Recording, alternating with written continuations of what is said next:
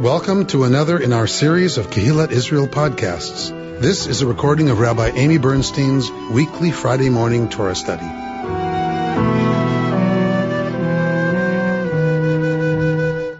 We have been, until now, in the book of Leviticus recently. We have been in the priestly material.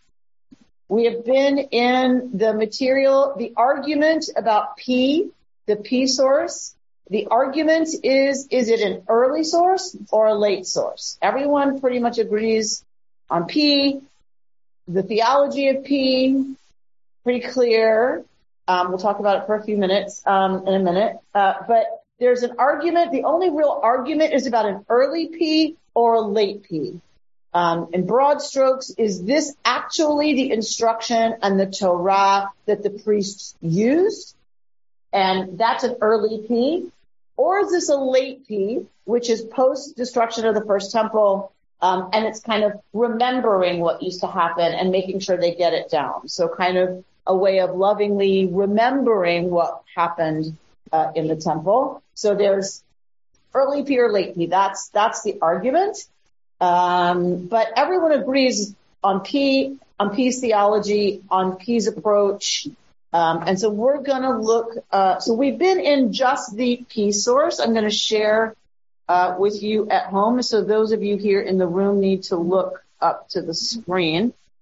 So when we talk about the material from which the final redactor puts together the Torah, the 5 books, first of all, we remember there was a 4-book collection, right?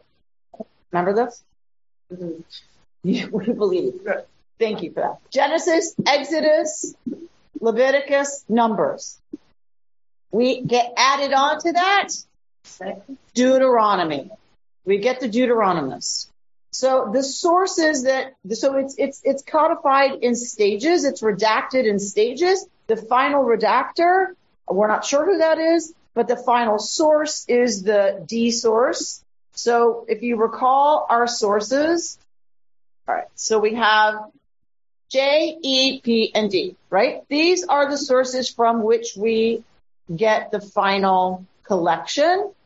The earliest sources are what? Which two? J. Yes. The earliest sources are J, E. What does J stand for? Oh my God. Jewish. I keep thinking they're going to be so bored. We've done this so many times. Security. Really? Genesis. Oh my God. J is the Yahwist. The source that uses Yud He Vav He for the name of God. E is who? The Elohist. Good. The Elohist. The one who uses Elohim for God. These are our 2 earliest collections that gets edited together. So this is the northern and the southern tradition that get put together into the national story, probably around 1000 when the nation of Israel is forming. 1000 BCE. Yes. So David Solomon.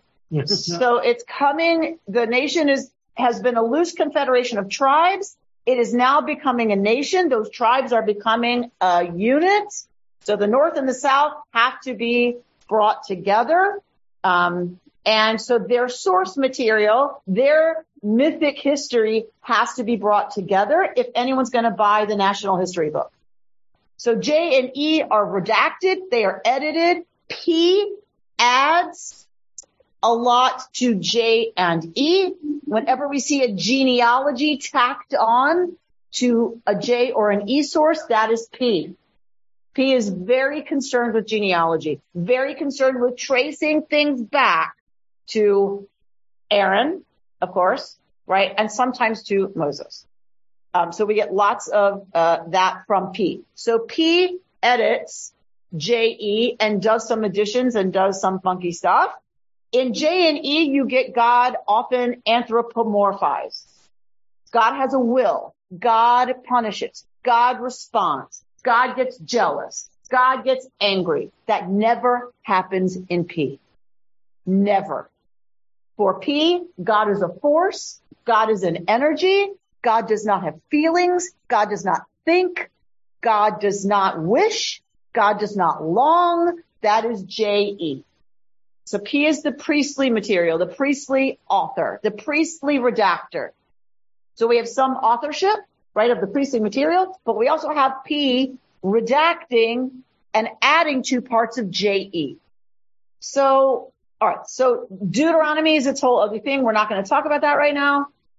What we're going to do is we're going to look at under P, there is a subsource H, the Holiness Code.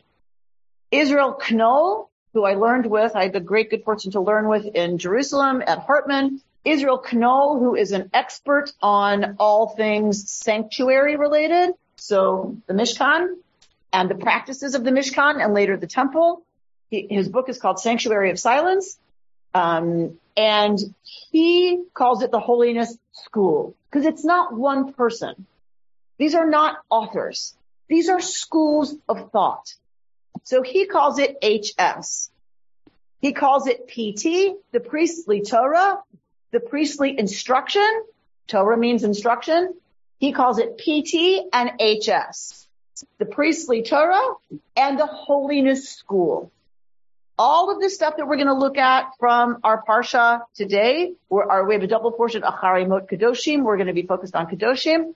Kedoshim is the Holiness Code. So this second half of the book of Leviticus is from the Holiness School. So when we look at the Holiness Code, we are looking at a whole new approach to very old ideas. P is seriously concerned with what? What is P's main concern? The rituals. What are the rituals there to do? There's a concern that the rituals are addressing. Keeping the energy good. Purity and impurity. This is what the priestly Torah is concerned with. Purity and impurity. Keeping the Mishkan, the tabernacle, the temple space pure. Why does it have to be pure? Because the presence of God cannot be where there is impurity. It repels the divine force, which is only pure, which is only good, which is only, we're going to see Kadosh. Okay? So P's big concern is keeping things pure so that God's presence can dwell in the Mishkan, because without that, the Israelites are toast, right? That's the force that protects Israel. God has to be able to be there. Yes? Okay. So this idea of purity is to allow God's presence to be with Israel, really directly among the Israelites, to protect them, and for that relationship to be a close relationship. So it's about Kerub. It's about, coming close, right? Sacrifice, korban. That's all about coming close, bringing God close, bringing us close to the divine. Okay. So that's P until H. What I just said is all P until H. H is new. H is a new idea. H takes P and the teachings of P. We think one theory is that it is a priestly author. The Holiness School is a priestly source, is a priestly school, a later addition, a later evolution of priestly thinking.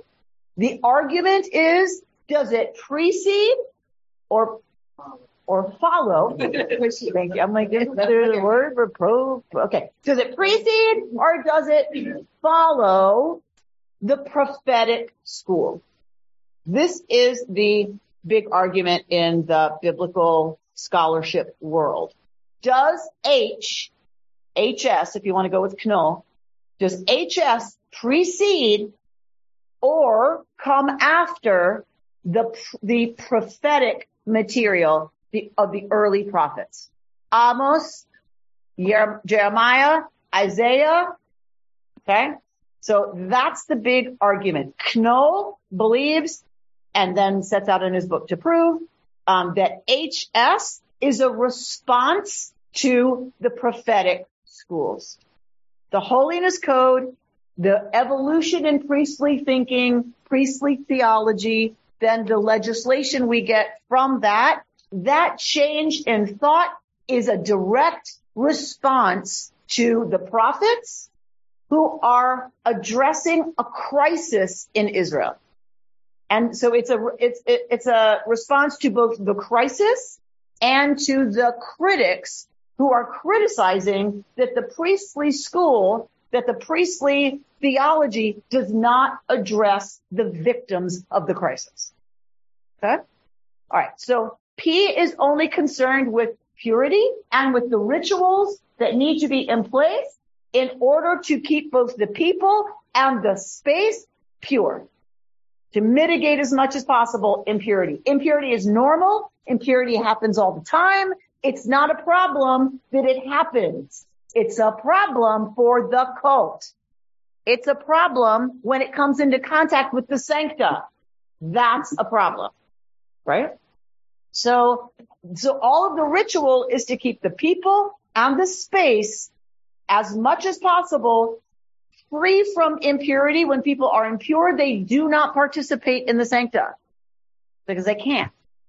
Okay?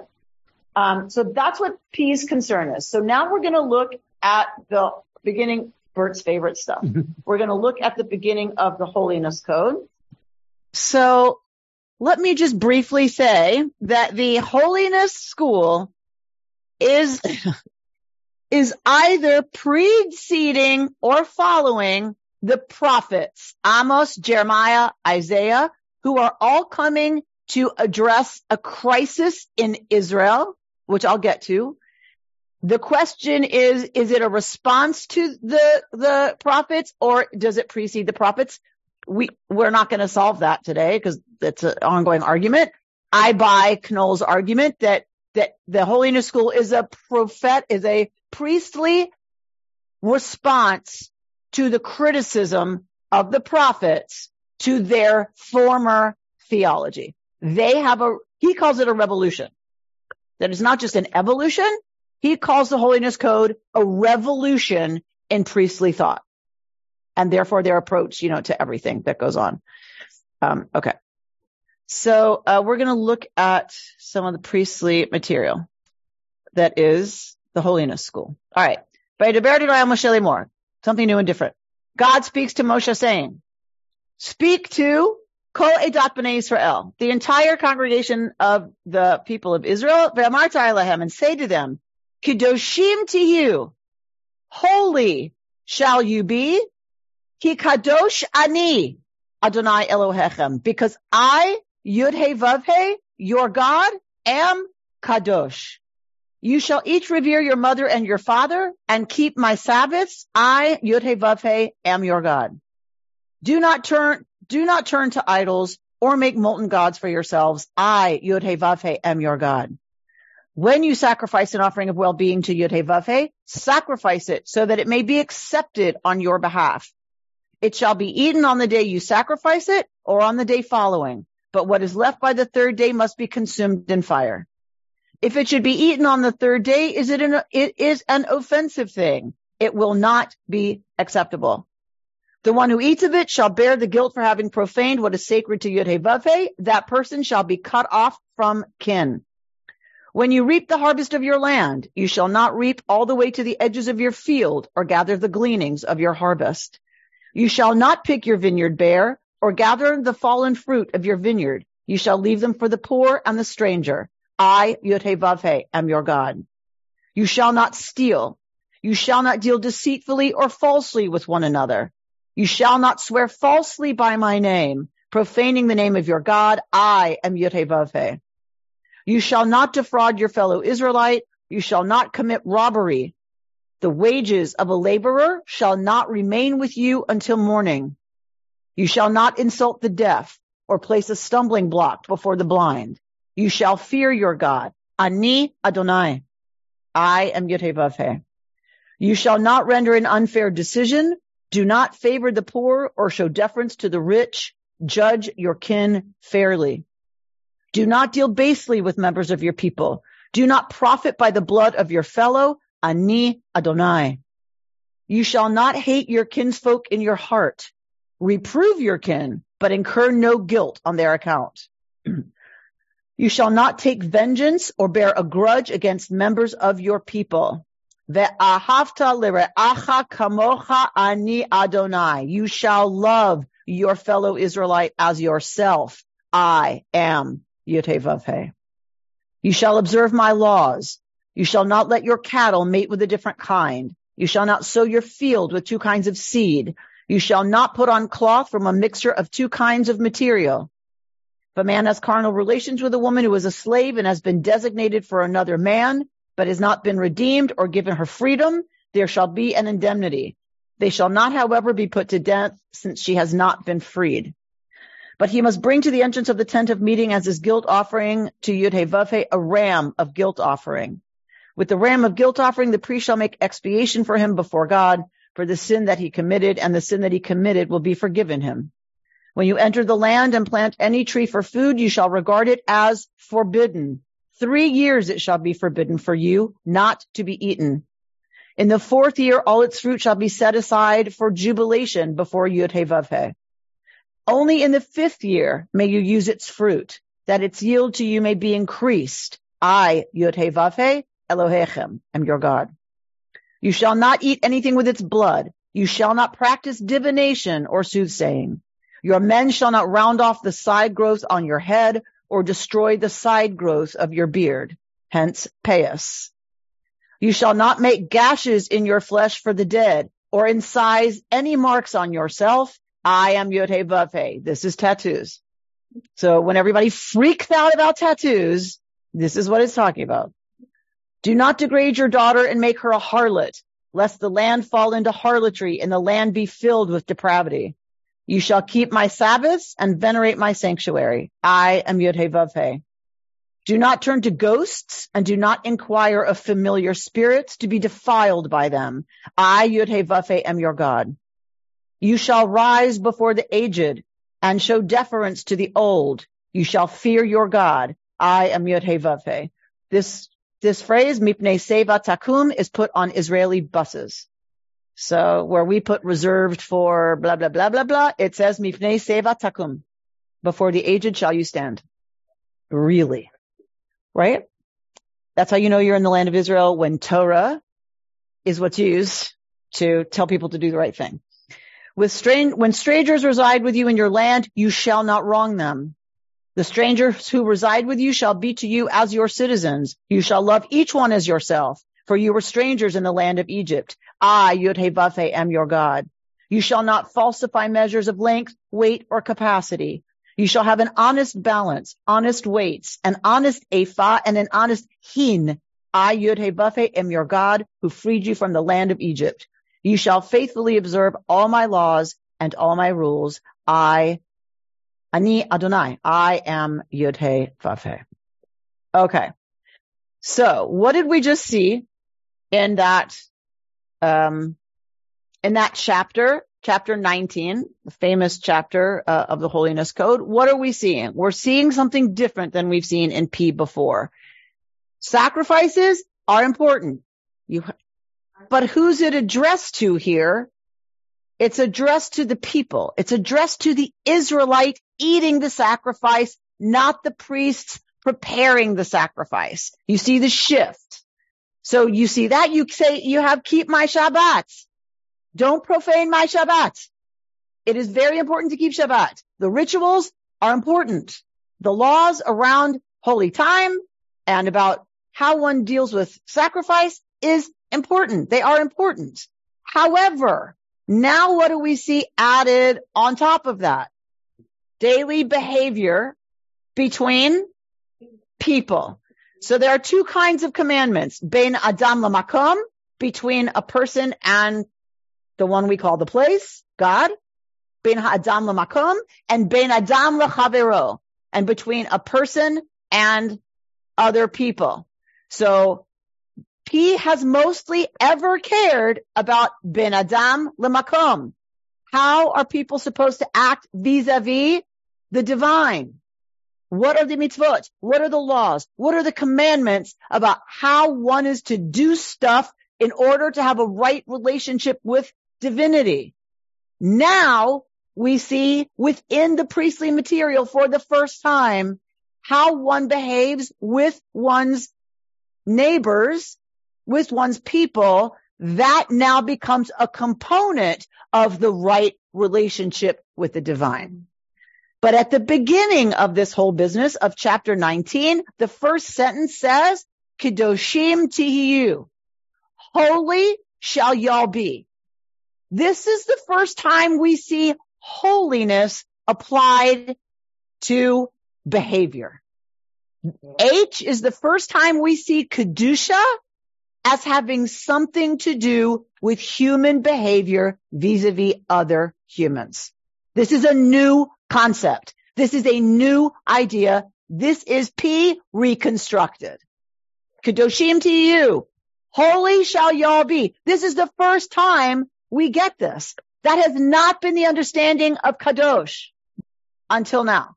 This then is an addition to the purity concept. So they're now both added together. Yes. Must be pure, and holy means relationship with other people. Yes. Would you also assess, is this before or after the first temple? Is this before or after the first temple? So there's an argument about P. We don't know. I accept an early P partly because I just anthropologically want it to be true. I want this to be material that was actually what was happening in Israel.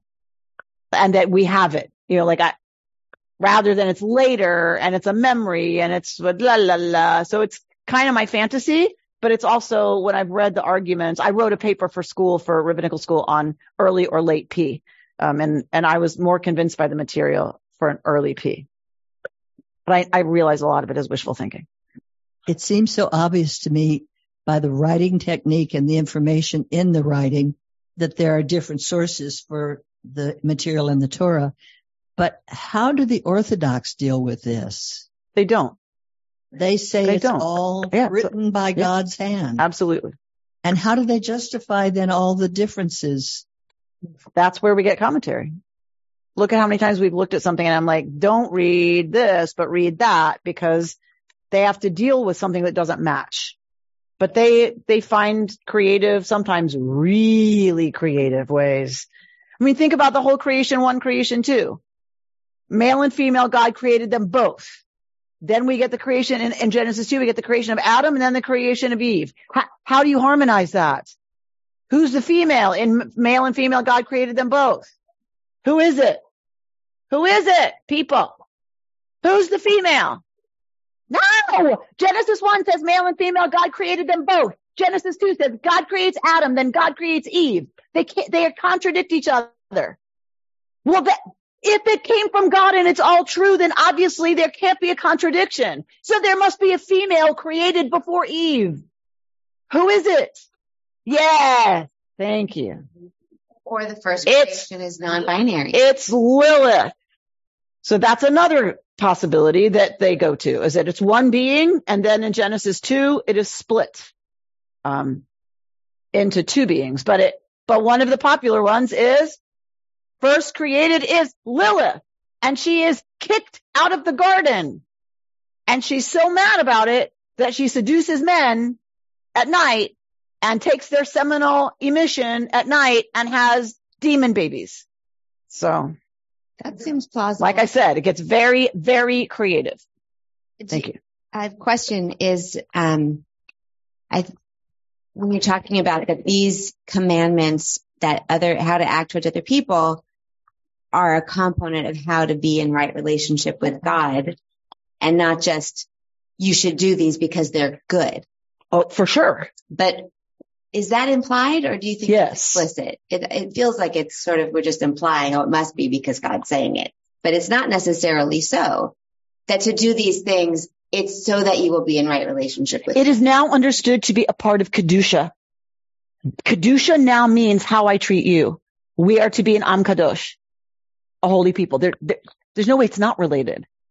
Well, is it in the Is it explicitly in? God says, Kedoshim to you, you shall be holy. And here's a whole bunch of ways you do that. Pay a day laborer their cash because they need that cash. Like all those things we just read, that is how you are to be kadosh. So, okay, maybe this will sell you more on it. Just tell me if it doesn't, but maybe this will help what I'm about to do. All right. So let's look at the evolution. And this part is all from Israel Kno. This is all Kno.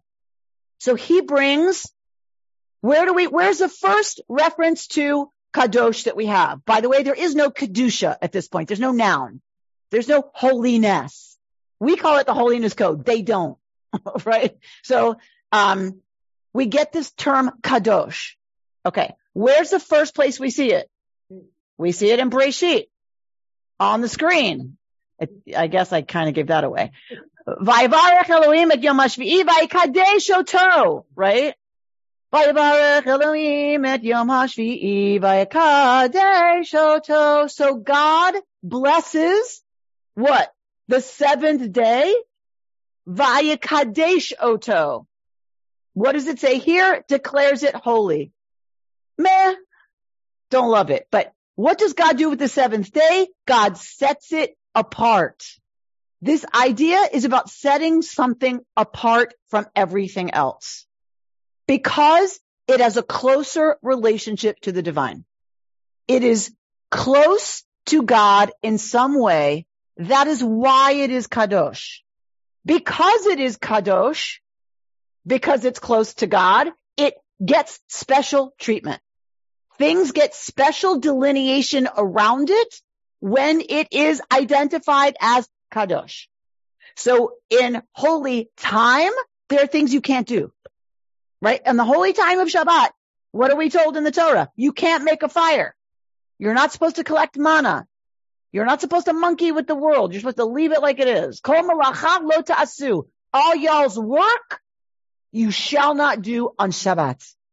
So there are restrictions that change the way we normally behave when it comes to things that are kadosh. That is kind of one of the ways you know something is kadosh is because you have to behave differently in relationship to it. Okay? All right. So the first place we get in Torah is this idea of holiness in time. What is the next thing we're going to get? Holiness in space. When God saw that Moshe had turned aside to look, God called to him out of the bush, Moshe, Moshe. He answered, Hineni. And God said, do not come closer. Remove your sandals from your feet, for the place on which you stand, Admat Kodesh Hu. It's Admat Kodesh. Adama, land, Kodesh. Because God is in the sneh in a different way than God is everywhere else, God is concentrated in the sneh, in the, what's it in English? The bush. God is concentrated in the bush. And because of that, the ground attached to the bush is Kodesh. It is holy. It is set aside. There are different rules. You cannot wear your shoes on that ground because it's holy. I remember having this argument with my grandmother of blessed memory, Mama Faye. And we were lighting candles at her apartment, just the two of us. We were alone. She lit, her candelabra every Friday night. And she said, you have to go put on shoes. I said, what do you mean I have to go put on shoes? We're just lighting candles. She said, to light candles, you need to put on shoes, Amy. I was like, in the Torah, it says that Moses was to take off his shoes because the ground was holy. She looked at me and she says, look who thinks she's Moses. Go put on your shoes. Sorry, I just Dave. Ask, it's all about separate. Get rid of the So it's kind of it's a mix. It's separate as we see in these examples because it is somehow more godified. It is special. Yes. It is set aside in a special way. It also, though, means there are more restrictions around interacting with it. Special doesn't mean you get to do whatever you want and just have it because it's so wonderful. Well, if you take like example of leaving something behind on the vines and in the fields, that's separate. There's nothing. What makes it special is that you're not so greedy as to take it all. But there's nothing special about the wheat, or is there maybe? No, it's the behavior of not consuming everything in acknowledgement that the land belongs to God. And God has ordained that God's land shall provide for people who don't have enough money to have land. Oh, okay. It's the behavior behind the separateness that's important. Yes. Not the object. For holiness in people. Right? So not so much here with time or with space. It seems to be all about God. But okay, I promise, hopefully for the two of you, I'm gonna hopefully pull this all together for you. So hang on to it, and you too, if it doesn't work. You better. But right, you better. So we're gonna tie that together. We're gonna tie that together. And I'll tell you the cheat. I'll give you a hint. It's imitatio Dei. That's how it's tied to God. Okay. Let them be ready for the third day, Genesis 19. For on the third day, Yorebepa will come down on Mount Sinai. You shall set bounds for the people round about, saying, beware of going up the mountain or touching the border of it. Whoever touches the mountain shall be put to death without being touched, by being either stoned or shot. So you don't have contact with them. Beast or person, a trespasser shall not live. When the ram's horn sounds a long blast, they may go up on the mountain. So this is saying the mountain, because of its contact with the divine that will be coming down on it, is now to be treated as kadosh. And therefore there are very serious restrictions, right, about contact with it, just like Moshe at the burning bush. All right. So now let's look at some of the stuff that Knoll brings to talk about what the Holiness School is responding to. So we're going to get this from Amos, but what happens in Israel is that there is, like I said, there is a crisis. So in the 8th century BCE, so this is the time of Amos, Isaiah, like in the 8th century BCE, there is a change in philosophy that we see in the prophetic schools. Okay? Micah, Amos, Jeremiah. So Micah is the one who preaches a lot about the gaps between portions of Israelite society that has clearly become problematic. Like, it's not okay. There's always going to be people who have more and people who have less. But there has become a crisis in the 8th century where the gap is now a huge issue, a huge problem. So in the first part of the 8th century, there was an expansion and Israel was doing very well.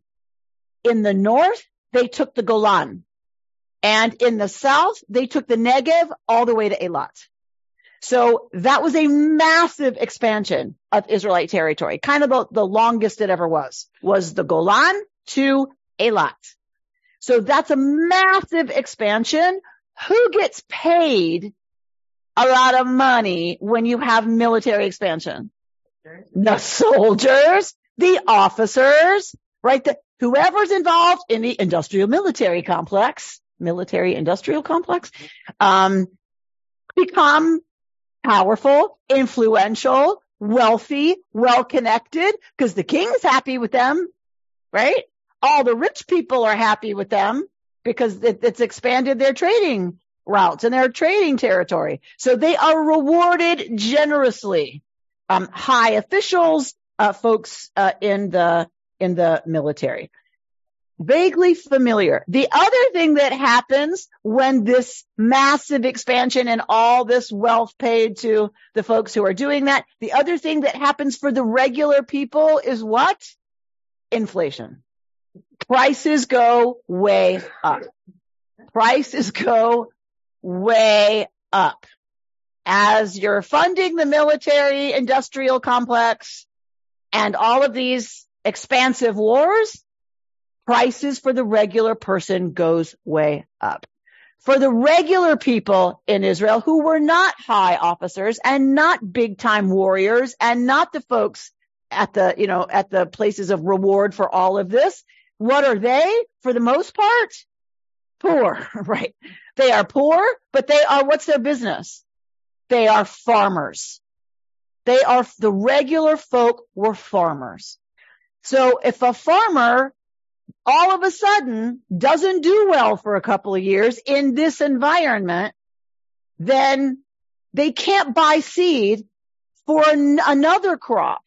And if they can't buy seed for another crop because they can't afford it, they're not going to have a crop to yield revenue. So what happens? They starve, maybe, or if you don't want to starve, what do?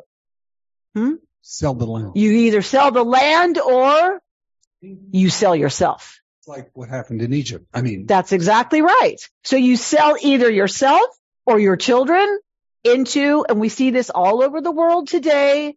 We're all horrified, I know, but we see it all over the world today. People giving up a child, putting her into prostitution because they're paid and they can't feed another mouth, or giving a son for, slave labor today because they can't afford another mouth.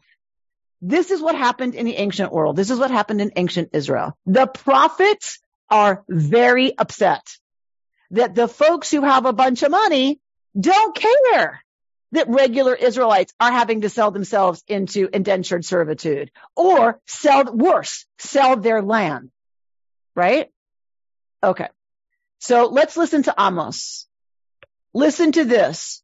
You who devour the needy, annihilating the poor of the land, saying, if only the new moon, Rosh Chodesh, were over so that we could sell grain, the Sabbath, so that we could offer wheat for sale, using an ephah that is too small and a shekel that is too big, tilting a dishonest scale, and selling grain refuse as grain. We will buy the poor for silver, the needy for a pair of sandals.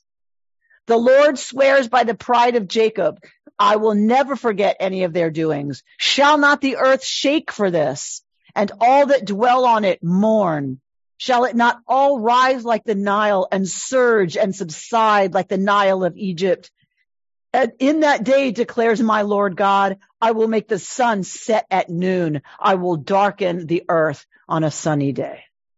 Knoll explains parts of that farming territory were very muddy, and you couldn't farm it without sandals. You couldn't walk in it without sandals that would kind of serve to hold you up in the mud. And so people who couldn't afford, they would borrow money to buy a pair of sandals to work their field. And what are they saying? We will buy the poor for a pair of sandals, meaning we give them sandals. They now owe us. They can't pay us. So guess what?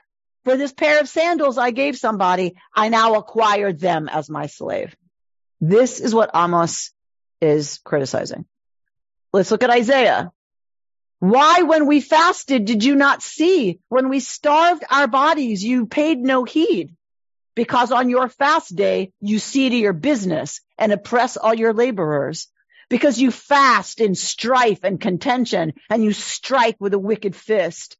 Your fasting today is not such as to make your voice heard on high. Is such the fast I desire? A day for people to starve their bodies? Is it bowing the head like a bulrush and lying in sackcloth and ashes, which they were doing? Right? Oh, I'm nothing before you. I've sinned. Meanwhile, talking business. Right? Do you call that a fast? A day when God is favorable? No. This is the fast I desire, to unlock fetters of wickedness and untie the cords of the yoke, to let the oppressed go free, to break off every yoke. It is to share your bread with the hungry and to take the wretched poor into your home. When you see the naked, to clothe him and not to ignore your own kin. Then shall your light burst through like the dawn and your healing spring up quickly. Your vindicator shall march before you. The presence of Adonai shall be your rear guard. Then, when you call, Yod-Heh-Vav-Heh will answer. When you cry, God will say, here I am. If you banish the yoke from your midst, the menacing hand and evil speech, and you offer your compassion to the hungry and satisfy the famished creature, then shall your light shine in darkness, and your gloom shall be like noonday. Yod-Heh-Vav-Heh will guide you always, will slake your thirst in parched places and give strength to your bones. You shall be like a watered garden, like a spring whose waters do not fail. So what we're seeing here are the prophets, and they don't just use any examples. They use real examples of what they see happening. We might talk about it as when you give a mortgage to someone you know can't pay it, and you cause a ballooning in the real estate, right? So like we would use different examples. But notice, what are they calling out?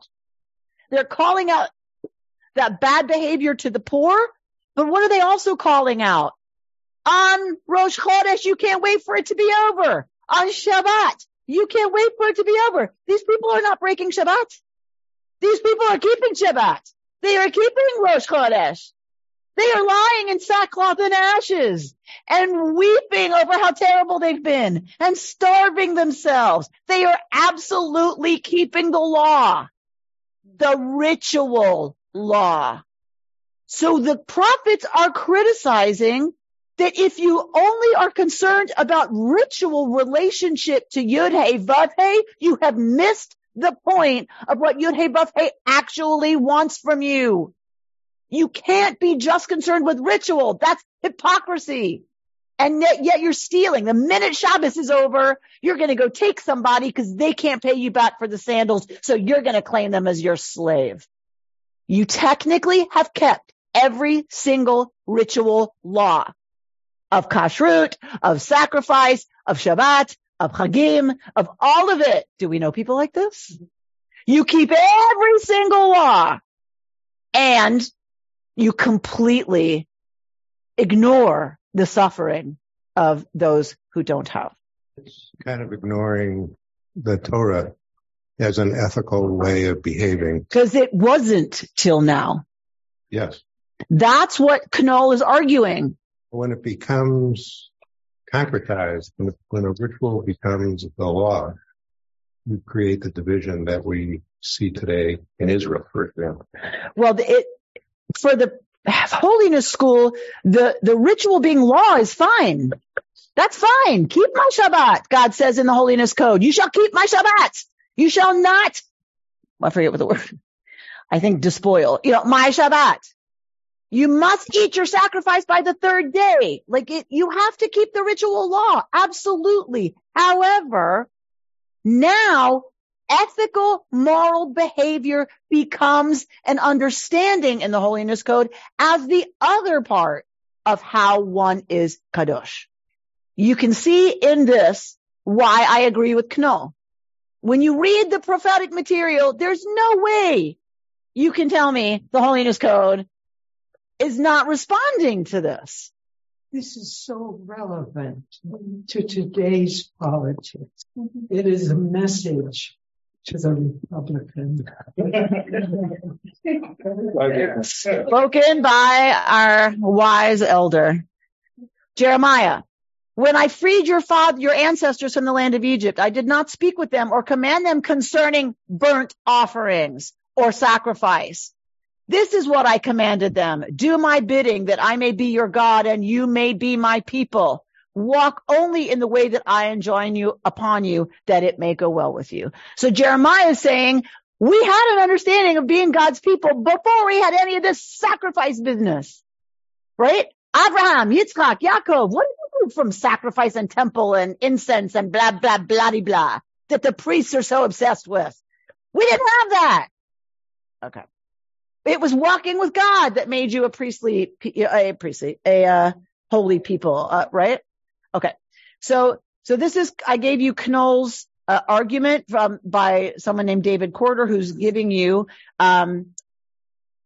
this beautiful quote from Knoll, but says, Isaiah attacks sacrifice and other priestly procedures as offensive to God's holiness. The Holiness Code takes a more both and approach. Holiness does mean keeping meticulous ritual procedures, but it also means loving your fellow Israelite and treating them right? And the Holiness Code called upon, as Mark said, Kol Eidat B'nai Israel, all the people to be holy, not just the priests to be involved in this kadosh business. While the priestly code reached new heights of abstraction, right? P never anthropomorphizes God. It is a place of abstraction and sublimity in thinking about God. Yes. Its message about God was aimed at a select few. Only a handful of people could reach the religious summits of the priestly Torah. The Holiness School, however, bursts the walls of the sanctuary and turns to the people as a whole. It relinquishes religious sublimity and embraces popular custom. So that he's quoting Knoll there. All right. So here's to your point, David, and to you, I hope, Laura, is that the opening, this is Knoll, the opening of Parshat Kedoshim declares that all of Israel should be sanctified because God is sanctified. You are to imitate God. And if you're to imitate God, you must behave in the ways that God behaves. And that's understood to be ethical and moral. Got it. This umbrella statement is followed by a list of many different commandments, some of which are ritually based, while others are ethical. The inclusion of ethics and justice in the category of sanctity and the aiming of the call for sanctity towards the entire nation are interconnected ideas in the writings of the Holiness School. Once the concept of sanctity becomes relevant to the entire people of Israel, it is no longer limited to issues surrounding the sanctity of the temple or the priesthood, right? Yahweh, the sanctified God, separated Israel out from other nations to be gods, gods meaning belonging to God, thereby creating a special bond between God and Israel. This is expressed in the mitzvot that God gives Israel, and with these mitzvot, God sanctifies the people. Here's the important thing in this quote for me. This is not a one-time act wherein God grants Israel a permanent status of kedusha, of sanctity. But it is a constant process whereby God grants sanctity to a people who observe mitzvot. In other words, I've called you to be special to me. I've called you to be a holy people. You will behave the way I tell you you're supposed to behave, to be like me, to be more like God. Okay, great. That makes you a holy people. It is always and forever conditional. You don't get made holy and then you're holy. Doesn't work that way.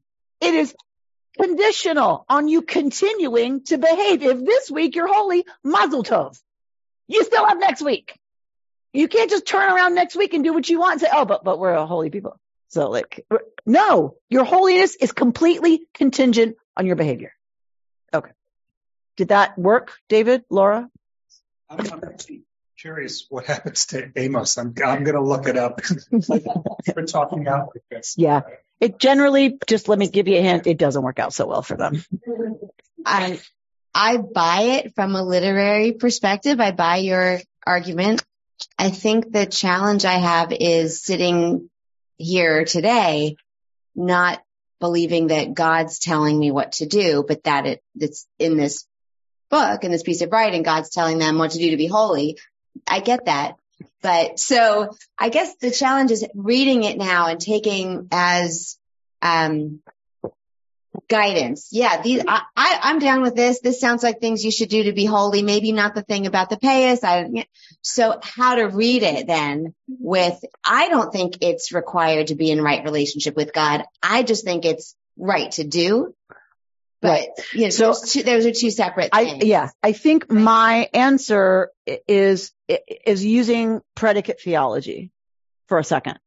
Sometimes I'm a predicate theologian, sometimes I'm not.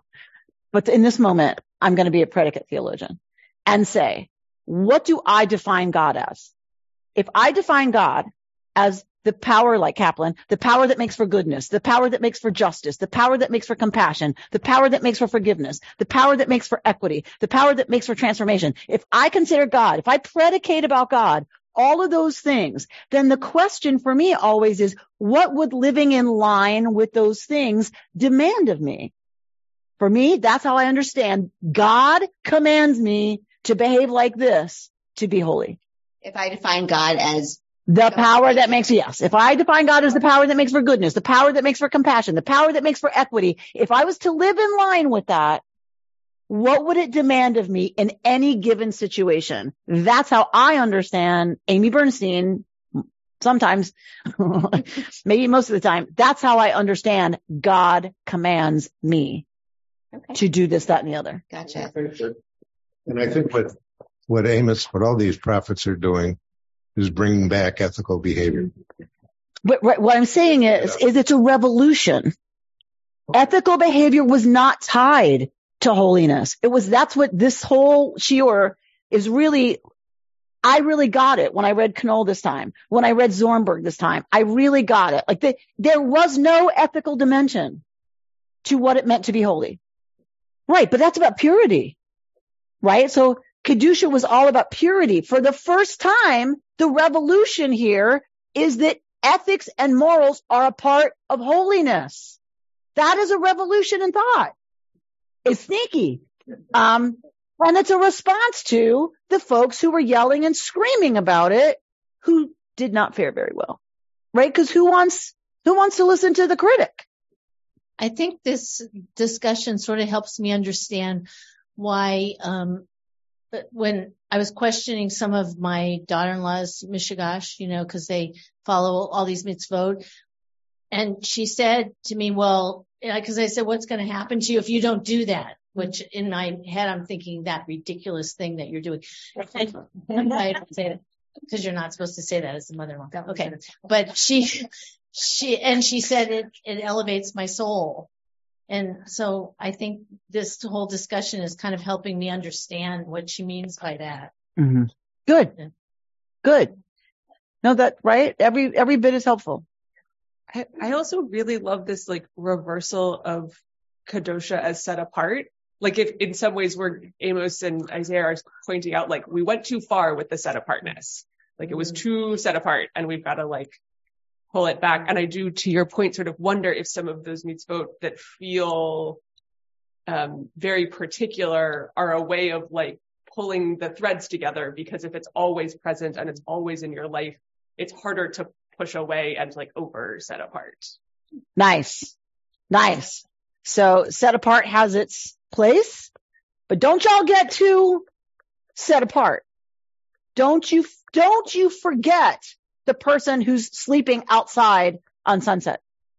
You owe them your care and concern and money to be able to house them. Daphna? I have a question about the kind of creation of this ethical code. What about the 10 Commandments? What about like not murdering? Didn't that create ethical behavior that Am Yisrael was required to abide by? Yes. So it's not that they didn't have any understanding about things you shouldn't do. First of all, one of those is in the Decalogue. The Decalogue. Both are the Decalogue. So one is in Deuteronomy, right? So the only other one we have not from the Deuteronomist is in Exodus. So there is an understanding that there's things you shouldn't do. It is not tied to Kedusha. There's an understanding that predates the priestly Torah and the prophets. There's an understanding that there's things you shouldn't do. Fine. It's not tied to Kedusha. It's not tied to a concept of holiness. The revolution of the H school is tying ethical, moral behavior to the concept of being a holy people. Does that make sense, Daphna? Yeah. Don't smack each other in the head. Just don't do it. Don't smack each other in the head and you become, to me, a nation that is holy. That is behavior that is reflective of holiness. It's a different concept. It's a evolution of that concept. It's not that there was no understanding of right and wrong. Does that make sense? Sure. Yeah. Okay. Thank you. All right. So I'm gonna skip Zornberg. But what you need to know from Zornberg, which I found really lovely, is that she really talks about, and she takes it from Rashi and Sforno and Ramban, like our classical commentators. She says the whole purpose, this is Sforno on Rashi, the whole purpose of Yetziat Mitzrayim is this movement. The basic, meaning klal, the general aspiration of God for the Jewish people is that they should be holy. That is God's desire and yearning. This is the purpose of the Exodus, as well as the revelation at Sinai. And she says it's the practice of becoming, and she says this is the whole point, according to, the development that we finally get here at the Holiness School place, that is the whole point of the formation of the people of Israel. The exodus from Egypt is so that they could achieve this aspirational holiness. It is aspirational. constantly. Because if I don't talk bad about other people, does that mean it never happens? I know it's hard to believe, but it does. We slip. So the idea is that Kedusha stays aspirational, that I should talk less about other people than I do now, right? That I should be more careful of wasting people's time. That's theft. Stealing people's time is theft. So do I really need to make this phone call? Do I really need to bother this person with this? Right? Can it wait? Is it something I can just send an email? They can get to it when they want, right? We are constantly asked, says Zornberg, to aspire to being more than we are now. And we cannot imagine, she talks about music. What if you wanted to love classical music and you don't? Right? I took a class at Northwestern, opera appreciation, because I couldn't stand opera. But what if I became someone who liked opera? Well, to do that, I'm going to have to go take a class on appreciation because I can't do that by myself. But I don't know anything really about who that person's going to be who loves opera. And she says that's what we're dealing with Kedusha. It's aspirational, and we don't know who we're going to be as we move more and more into the habits that support living a life of Kedusha, which is just beautiful to me. All right, so we'll close with Jonathan Sachs. Above all, be holy means have the courage to be separate, different.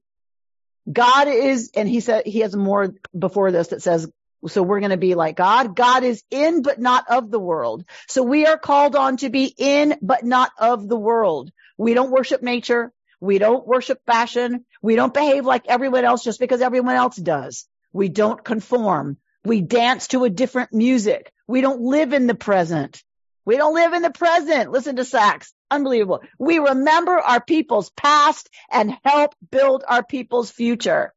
Not by accident does the word kadosh also have the meaning of marriage, Kedoshim, because to marry means to be faithful to one another, as God pledges God's self to be faithful to us and we to God, even in the hard times.